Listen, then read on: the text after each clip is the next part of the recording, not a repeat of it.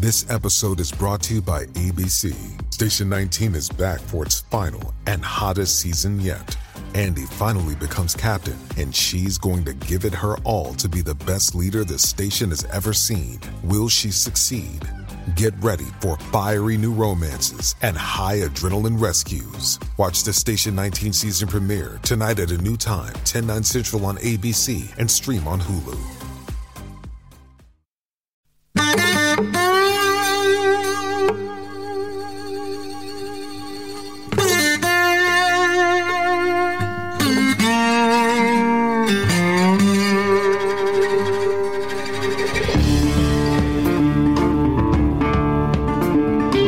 Our guest today is a former federal prosecutor, unafraid to call it as he sees it. That's one reason I really like having him on. You are welcome to agree or disagree with his analysis. I just thought we would all benefit from hearing his answers to what I imagine are some of your questions, and I know that they are some of my questions. And I'm also quite sure that Andy McCarthy follows politics. I mean, it's hard to not follow politics and be alive in 2023, but I'm almost equally sure he did not go to law school or join the U.S. Attorney's Office to specialize in politics. So to the extent politics makes a legal question relevant or not relevant, I will ask it. But beyond that, I'm going to leave the raw political analysis to others and focus on the law and the facts as best we can. And then I will also add, those of you who listen to my podcast know my wife knows a lot about the Bible. Mary Langston knows a lot about the Bible. I tend to get it confused with some other things that I have heard, but I'm going to take a shot at remember. I think there's something about being a time and a season for all things under the sun. There's a time and a season, I guess, to inflame people, but there's also a time to educate them. And there's a time to ratify what people already believe, but there's also a time to challenge them. And there's a time to explain, and then there's our obligation to try to understand when somebody who knows what they're talking about does explain it. So with that, welcome to you, former AUSA, Andy McCarthy. Trey, great to be with you. And I so appreciate what you just said. I have to say, when I was a conservative lawyer and prosecutor in New York, my best friends in the U.S. Attorney's Office were liberal Democrats. And I don't remember, other than getting beers on a Friday night, I don't remember any of that having anything to do with the day-to-day of the job, which I think we all took pride in trying to make as clinical an exercise as it ought to be. It really shouldn't matter what the politics of your prosecutor are any more than the politics of your plumber, you know. So I appreciate that, because I've always thought these are things that you can check at the door and just try to figure out what's what. You know, Andy, I think we're going to have to, if we're going to make it long term. I don't think, I think prosecutors have an obligation to check it themselves. And to your point, the guy that sat beside me at the U.S. Attorney's Office, I had no idea his politics. I suspected them because he went to Princeton, but I didn't know until I ran for district attorney as a Republican, and I'd left the U.S. Attorney's Office because you had to run in a partisan election, and I got a check from him, a big check, and a note that said, "You are the first Republican I have ever donated to."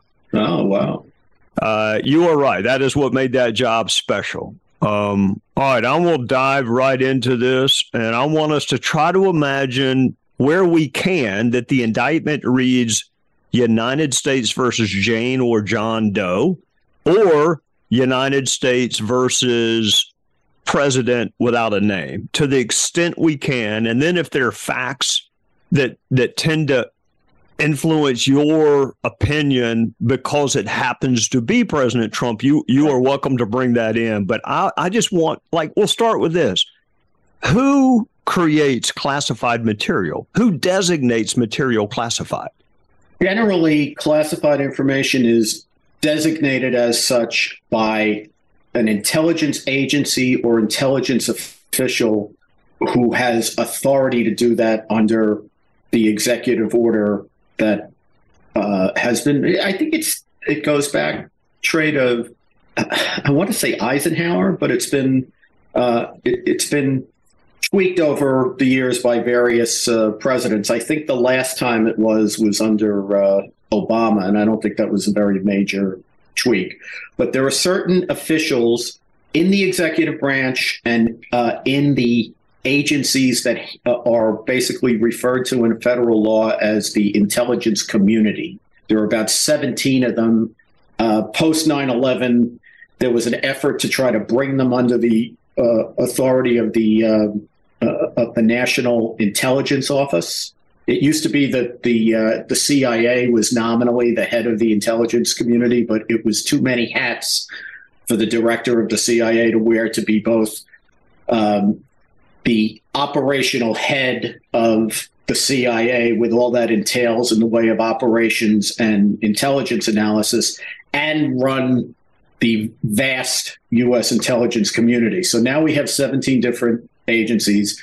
You can quibble over whether adding yet another bureaucracy atop the ones we already had made things more or less efficient. But it certainly did give us more authorized individuals. They can designate secrets. And the president is different from any other official in the executive branch in that only the president can declassify anything. So, for example, the head of the CIA can declassify information that the CIA has classified. If the FBI has classified information, the CIA needs the FBI's sign-off to declassify it, if the CIA wanted to do that. The president, however, who is the only official in the executive branch who actually has power, everybody else in the executive branch is a delegate of the president who exercises the president's authority at the president's pleasure, which is why the president can remove anyone at will. The president is the only official who can declassify anything. All right. Let's imagine that you are the president and you want to see something from the Department of Defense or from, I assume the State Department can classify material, CIA, fill in the blank. You're the president, you want to see it. Walk us through how you gain access to that. Is there just one copy of it, or are there multiple copies? Let's say you want to see a battle plan that we're about to invade Lithuania, and you want to see that, which I don't recommend, but if we do invade them, you want to see it. How do you get access to that? So, Trey, there's the way that things are supposed to work in theory, and then there's the way they appear to work in practice, as we see every time we have to look under the rock at the sort of question you just asked. So what the intelligence community would like you to believe is that they manage well the inventory of actual classified documents that they have. But I don't think they manage them well. And what we've learned as things have become more digital over time, they manage them even less well than they used to. So I think that just to give people an idea, there are nearly 5 million people in the United States who have security clearances, between government officials, defense contractors, and other contractors and the like. So the reason we're so bad at keeping secrets is we have too many things that are classified, and we have too many people who have access to classified information, to the point where if you've actually ever had to do an investigation involving a leak of really any information, but classified information as well, those are very difficult investigations to do, especially once temporally you get removed for any length of time from the time of the actual leak, because it's so diffuse and there's so many people who have access. It just gets very difficult to track it down. So what I have learned over the last couple of years is that there's three main, I've always known this, but to your question in particular about how many copies of documents there are three main classification categories. There's top secret, secret, and confidential. And those are categories, the differences in the categories are based essentially on how catastrophic it would be for national security if the document fell into the wrong, or the information fell into the wrong hands. So the more damaging it is to the country, the higher the classification level. And I think what we've learned is that with respect to secret and confidential information, which are the two lowest levels of classified information, they are not good at all at limiting the number of copies that are made and recording the distribution of those documents, which is why we as we follow the news over the last few years, we find that documents are popping up in the private property and private locations of former government officials. You would think that that couldn't happen because if they did a good inventory of them, they would know stuff was missing and they'd go claim it. But the problem is that they don't have a good handle on how many copies of those documents there are. They purport to do a careful job with respect to to top secret information, and in particular, top secret information that has additional limiting restrictions on it in terms of who has a need to know it and has access to it. One of the big misunderstandings that we see in a lot of the coverage about national security information and national defense is that if a person has a security clearance, we needn't worry about whether that person had access to various documents. That's not true. With respect to most of the most important top secret information, even among people who have security clearances, that is limited dissemination material. So even if you, Trey, had a top secret clearance, if it was a special access program and you weren't read into it, it would be a problem to disclose that information to you before you were read into it. Those documents, they are supposed to keep, according to their own account of it, this is the top officials in the intelligence community, they would have you believe that they are very careful with respect to those documents about how many copies there are and recording who has them and whether they've been returned or not. But it just seems to be, all you need to do is read the news the last couple of years, and that can't possibly be right. Because again, not only have classified documents as a general class been found in the private locations of former government officials, invariably when that seems to happen, at least with the stories that make the news, what we learn is that some of it is like the crown jewels of the intelligence vault.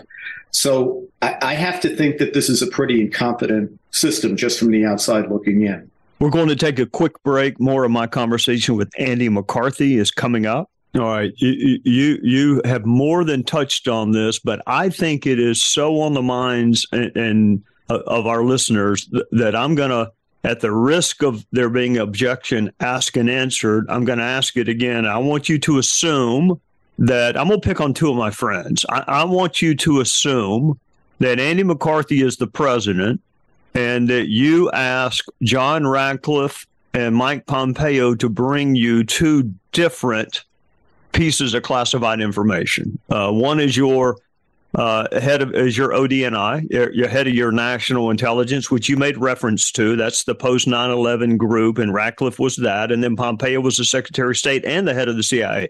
So they both bring you things.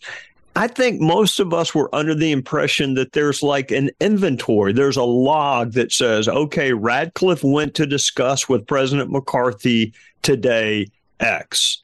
So we would know on your last day in office that we needed to maybe get that back from you if he dropped it all. But I'm assuming that's not the way it works. I don't think so. My impression is that, number one, the habits of regiment probably vary from president to president. And obviously the officials, whether it's Ratcliffe and Pompeo or other officials, I think there's a limit to how much discipline they can impose on the system, depending on who the president is. I think in some administrations, Trey, the chief of staff and the secretary to the chief of staff have a much tighter grasp of the information flow than in other administrations. For example, my impression, and this is just, I had a little bit of a peek inside this, but not much. My impression is that the Bush 43 administration was a pretty tight-run ship with respect to national defense information, which would make sense because they were in power during the outbreak of war. They did a shift of a period of time when the Justice Department was kind of the tip of the spear in counterterrorism. They tried to move it back to Washington and in particular to the administration, because if you're going to treat it as a wartime issue, it's a whole different ballgame, right?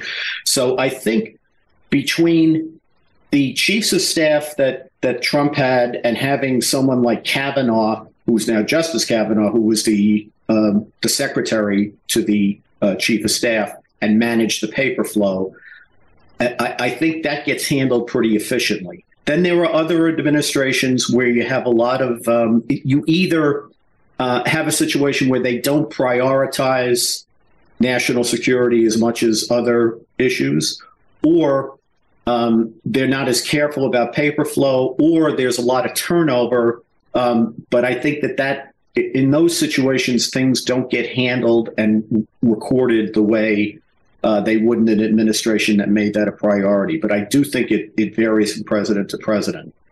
Let me switch gears. What is a presidential record? I have found with that question, since it's come up so often in the last week plus, it's almost easier to say what isn't one than what is one, because we have an act that's called the Presidential Records Act that defines what presidential records are, but it takes pains to exclude certain government records from that. And in connection with the recent indictment, the most important exclusion, obviously, because we're talking about classified information here, are agency records. So to the extent that the act that we're talking about, the Presidential Records Act, defines what a presidential record is, it tells you up front what it's not, which is that it's not the records that are generated by agencies.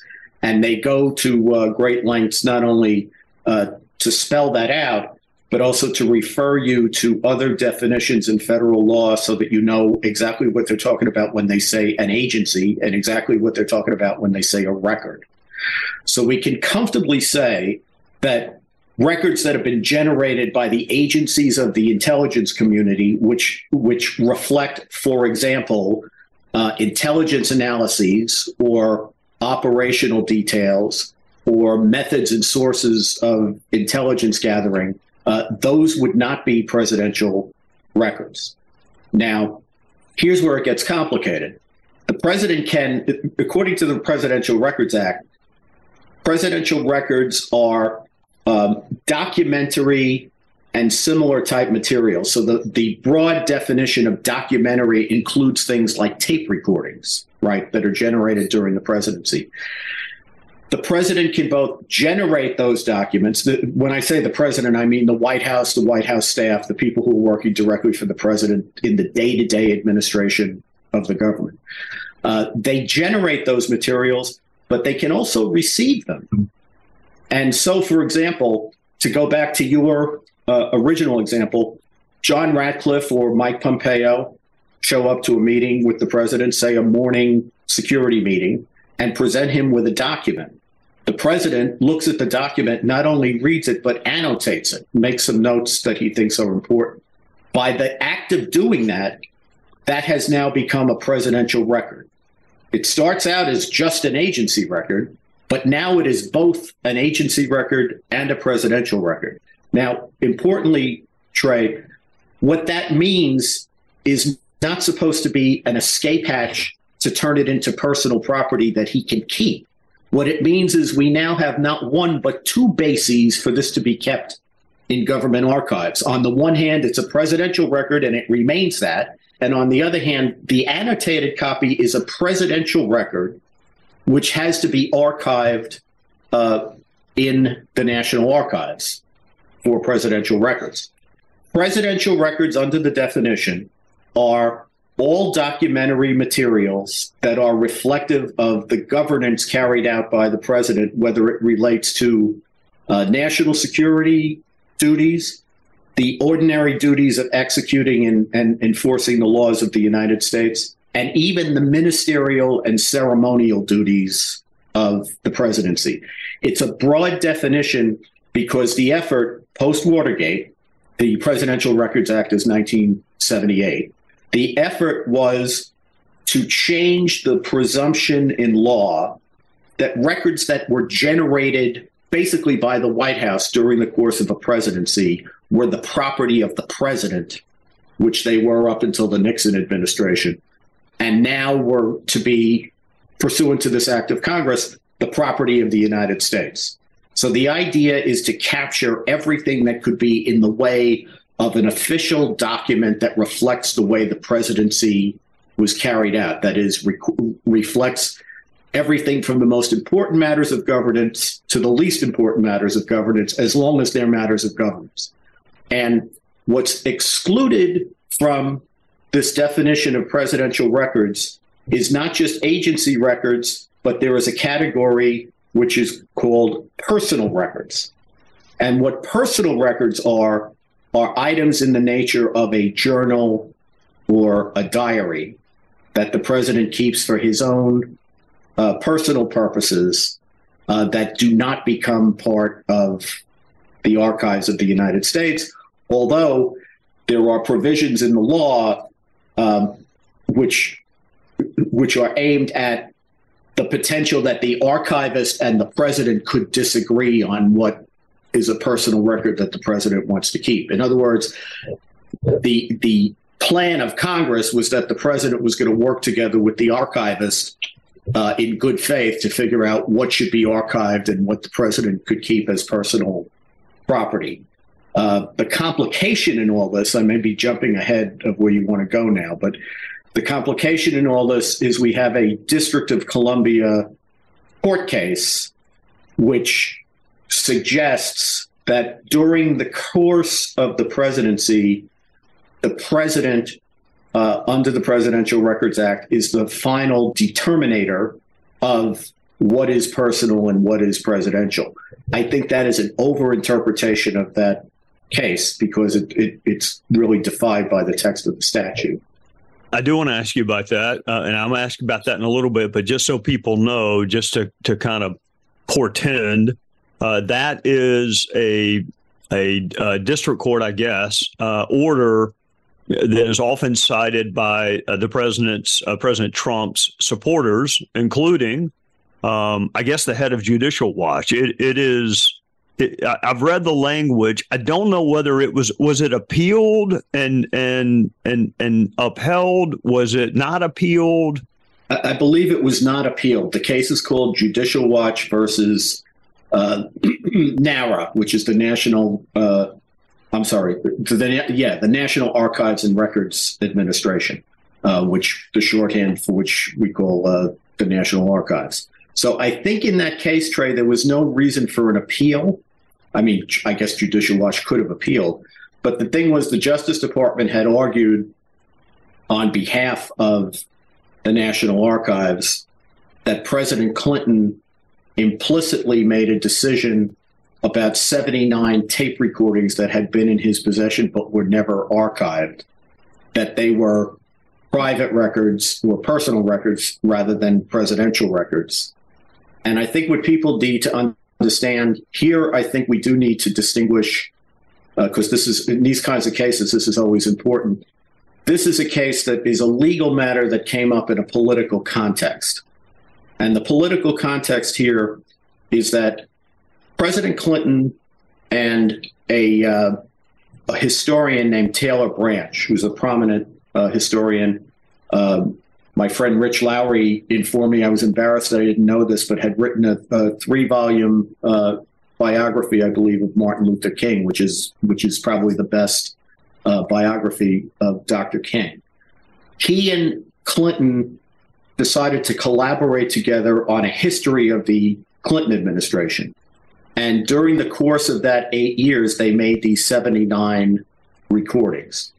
Evidently, Judicial Watch realized that these existed probably because Branch went ahead with the publication of the book, which I think came out like in 2009 or 2010.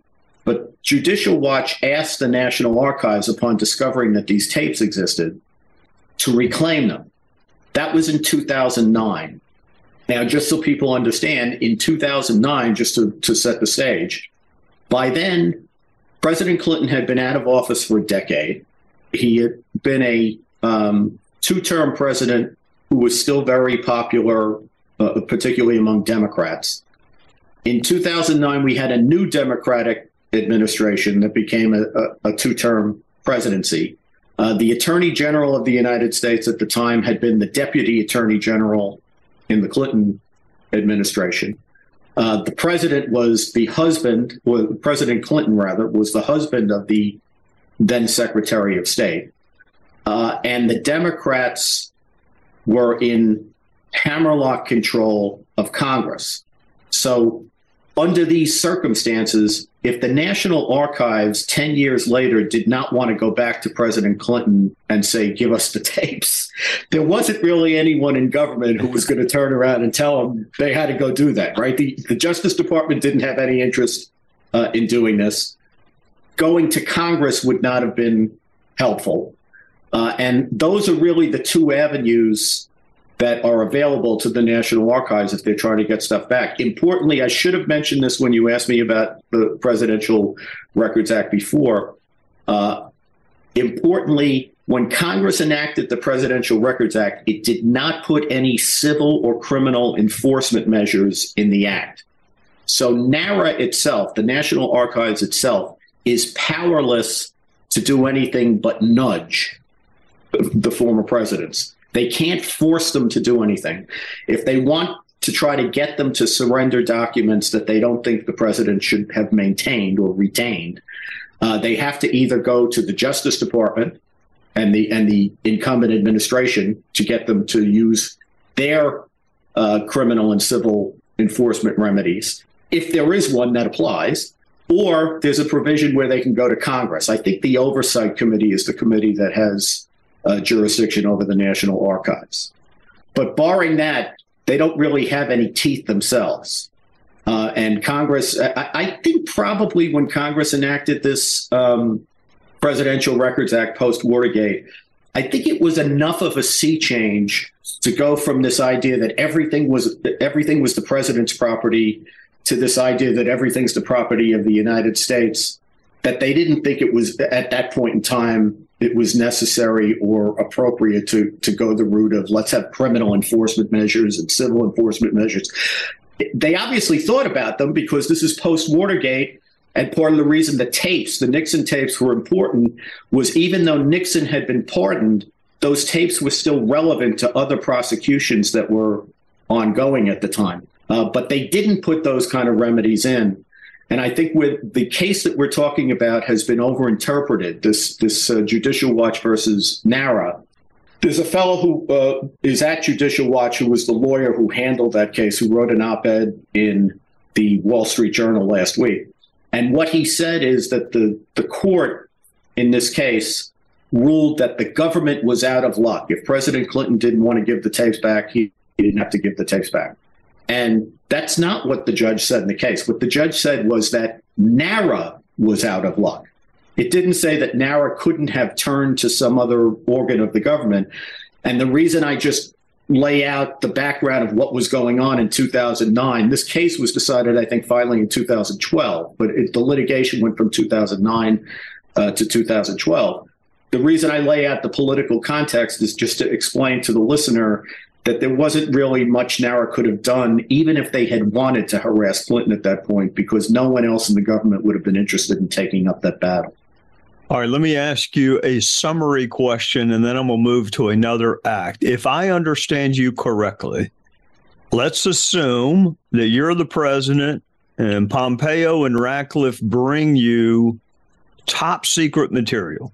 The fact that you possess it, review it, look at it, does not transform that document into a presidential record. Correct. I have control. I have dominion. I don't have ownership. The materials are the property of the United States. At the time when I am the chief executive of the United States, I get to say what happens to them. I have unilateral power even to declassify them. Although I should point out, since we've been talking about a case that's that's been brought under what's known as the Espionage Act, that, the fact that something is classified or declassified is not dispositive of whether it's covered under the Espionage Act. I know you probably want to talk about that as well, but I'm just trying to distinguish now between control and ownership. The documents belong to the people of the United States through their government. The president gets to say what happens to them in that, with that understanding, while he is president, but he doesn't own them and never owns them, and they're not his personal property.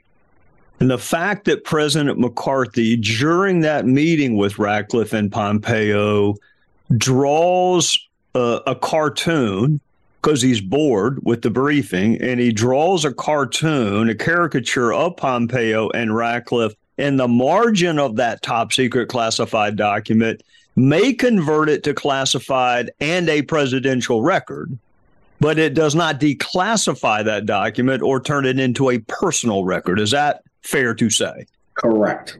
All right. We'll be right back with more of the Trey Gowdy podcast. Espionage Act. What is it, and are there different levels of intent? Yes, the Espionage Act, it's almost unfortunate that it's given that name, because it covers a lot of ground that isn't what we traditionally think of as espionage. I ran into this issue, Trey, more years ago than I'd care to cop to, because I prosecuted terrorists in the early to mid 90s under a Civil War era law known as seditious conspiracy. And it seems long ago and far away now, but back then the word sedition got everybody's hackles up, because it was because of the connotation of the Alien and Sedition Acts, which were fairly infamous late 18th century set of laws. That the sedition aspect of it basically was ruled unconstitutional by the Supreme Court. The alien parts of the acts are still actually good law. But back then, people were very upset that we brought something that had been in mothballs for a long time that was known as the seditious conspiracy statute. But what I charged them with was conspiracy to levy war against the United States, because while sedition appeared in the title of the statute, it didn't appear in any of the charging language. And the law says that it doesn't really matter what a statute is called. What matters in terms, especially criminal statutes, which have higher due process requirements to be clear so that the average person can understand what the law prohibits. What matters, the whole ballgame, is what's in the charging language, not what the title of the statute is. Here, with the Espionage Act, we're talking about something which is even one remove away from that, in the sense that the Espionage Act came into American law in the First World War. It's under President Woodrow Wilson. And it entered into federal law a series of provisions that were aimed at the protection of national security information. And I want to say there's probably, if you break out every subsection and subpart of every subsection, there's probably, conservatively speaking, maybe 10 or 12 different offenses that you could make, maybe even more than that. At the highest level of these offenses are the kinds of behavior that we think of as espionage, where you have government officials who bore into the intelligence community, filch documents, and then intentionally give them to an enemy of the United States in order to harm the country. That's in there, but it's at the top. And then at the bottom, we have other offenses that are aimed at government officials who are careless in carrying out their obligation to safekeep information that they've been trusted with, which is not traditional espionage, but is in American law because of the Espionage Act. The reason I say it's one step removed even from seditious conspiracy is, in federal law, at least seditious conspiracy is still the title of the criminal statute where that applies.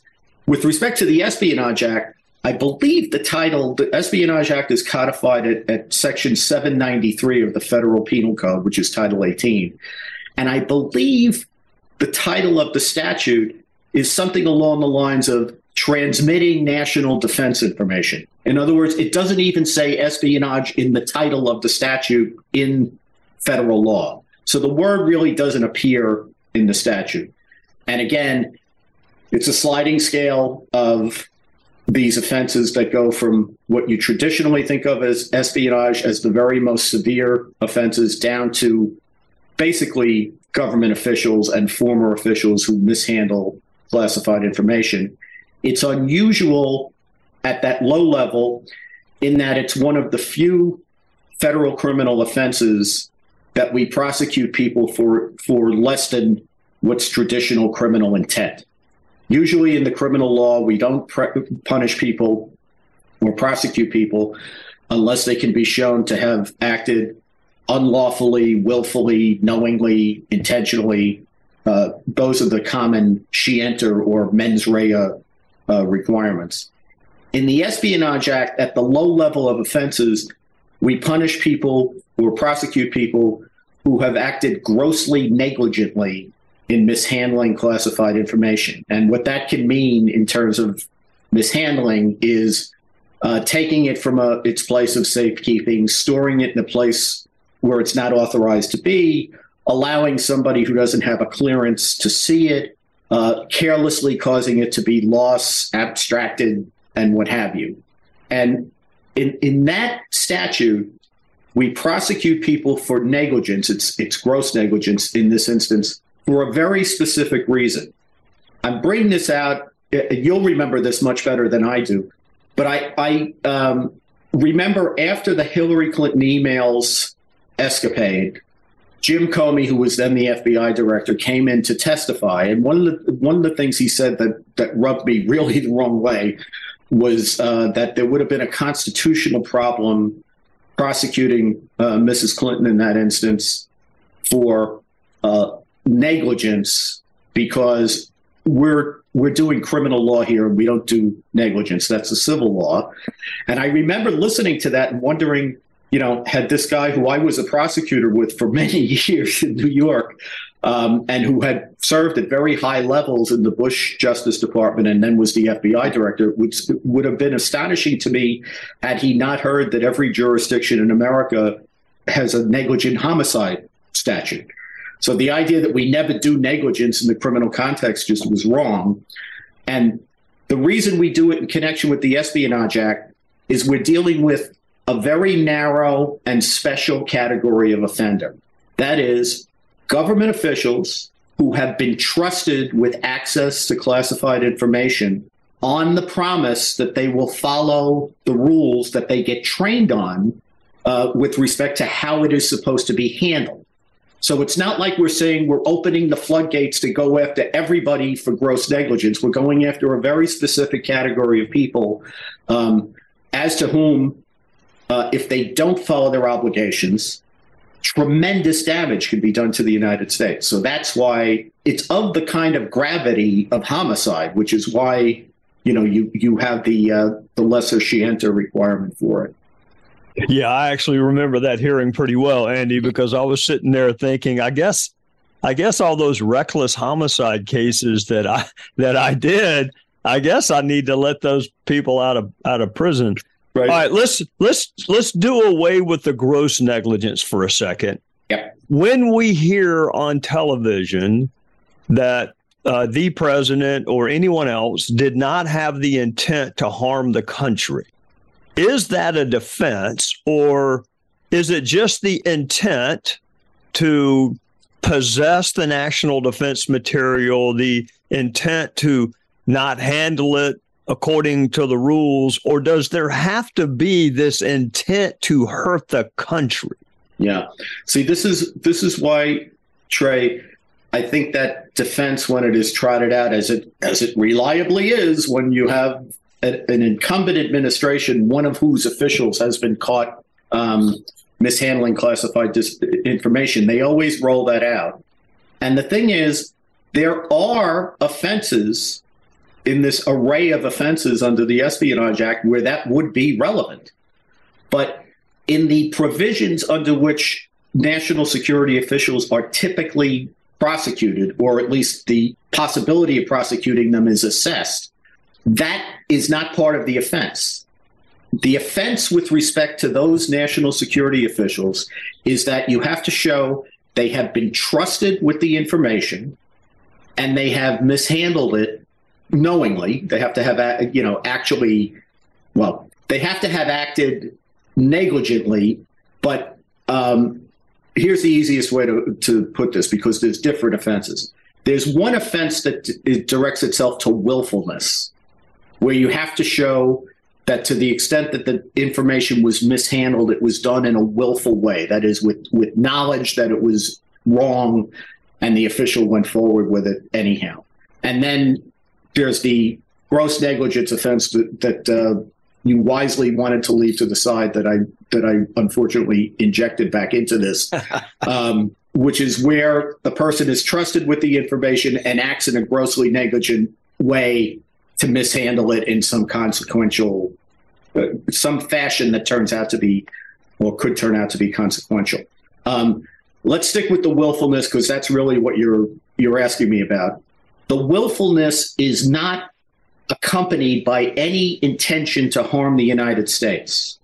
What we mean by willfulness is that the unlawful retention of the material or the refusal to turn it over to a government official who has the authority to have it is intentional and knowing, and that the person who engages in it, in this instance a president, does that on purpose, knowing that it's wrongful conduct. But it doesn't require showing that there was any intention to harm the country. Is it therefore fair to say that when we hear fill in the blank had no intent whatsoever, there is no evidence that it harmed the United States, he or she didn't sell it to Iran or North Korea, that is a fabulous defense to something that hasn't been charged? Exactly. In other words, in the court of public opinion, you keep saying it, in the courtroom, it is not relevant to anything with which you are charged. Not until sentencing, but yes. Okay. I mean, right. we have a lot of these issues, right, where there are liability issues and sentencing issues, right? But to prove the offense, you don't need to get into that at all. It's something that I think it would be appropriate for a court to considering an imposing sentence, but that's a separate issue. All right. And we'll move on to other things I hear on television. And I got to be honest with you, Andy, I usually just watch college sports, but every now and again, my remote control gets stuck and I have to listen to something else.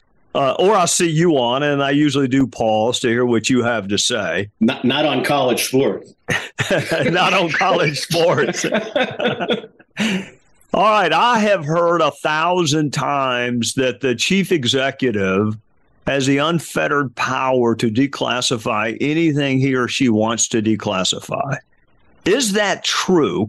Could a chief executive declassify our defense to a missile attack by North Korea? And can you do so even when your advisors oppose it? And do you have to memorialize your decision to declassify it, or can you just deem it done? So you can declassify it as the president.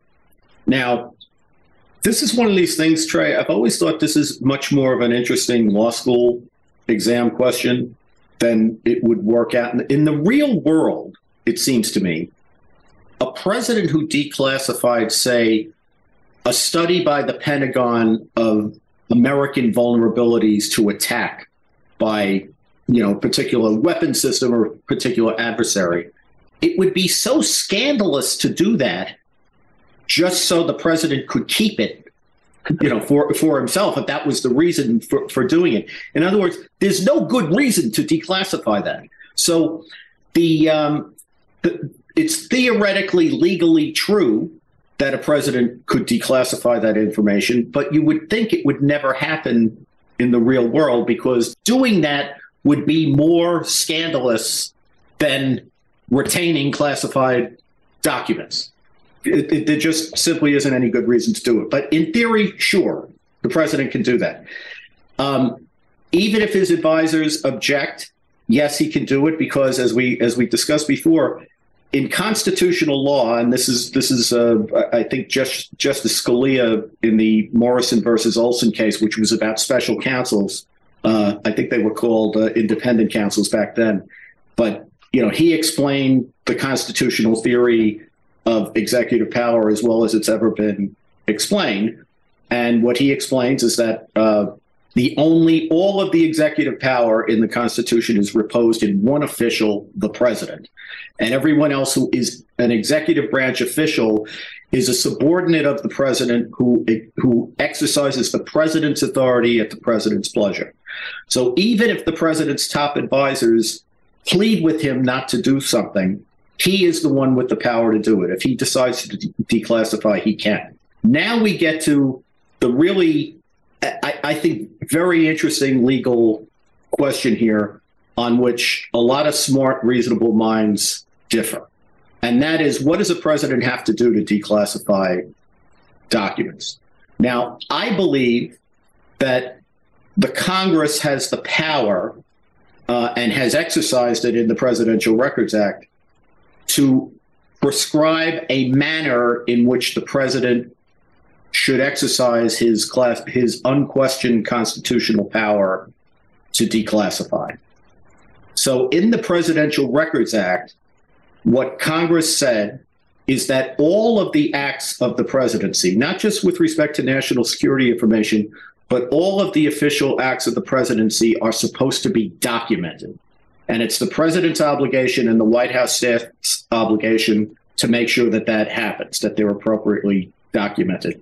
So I don't question, and I don't think anybody could credibly question as a matter of constitutional law, that the president has the authority to declassify anything he wishes to declassify.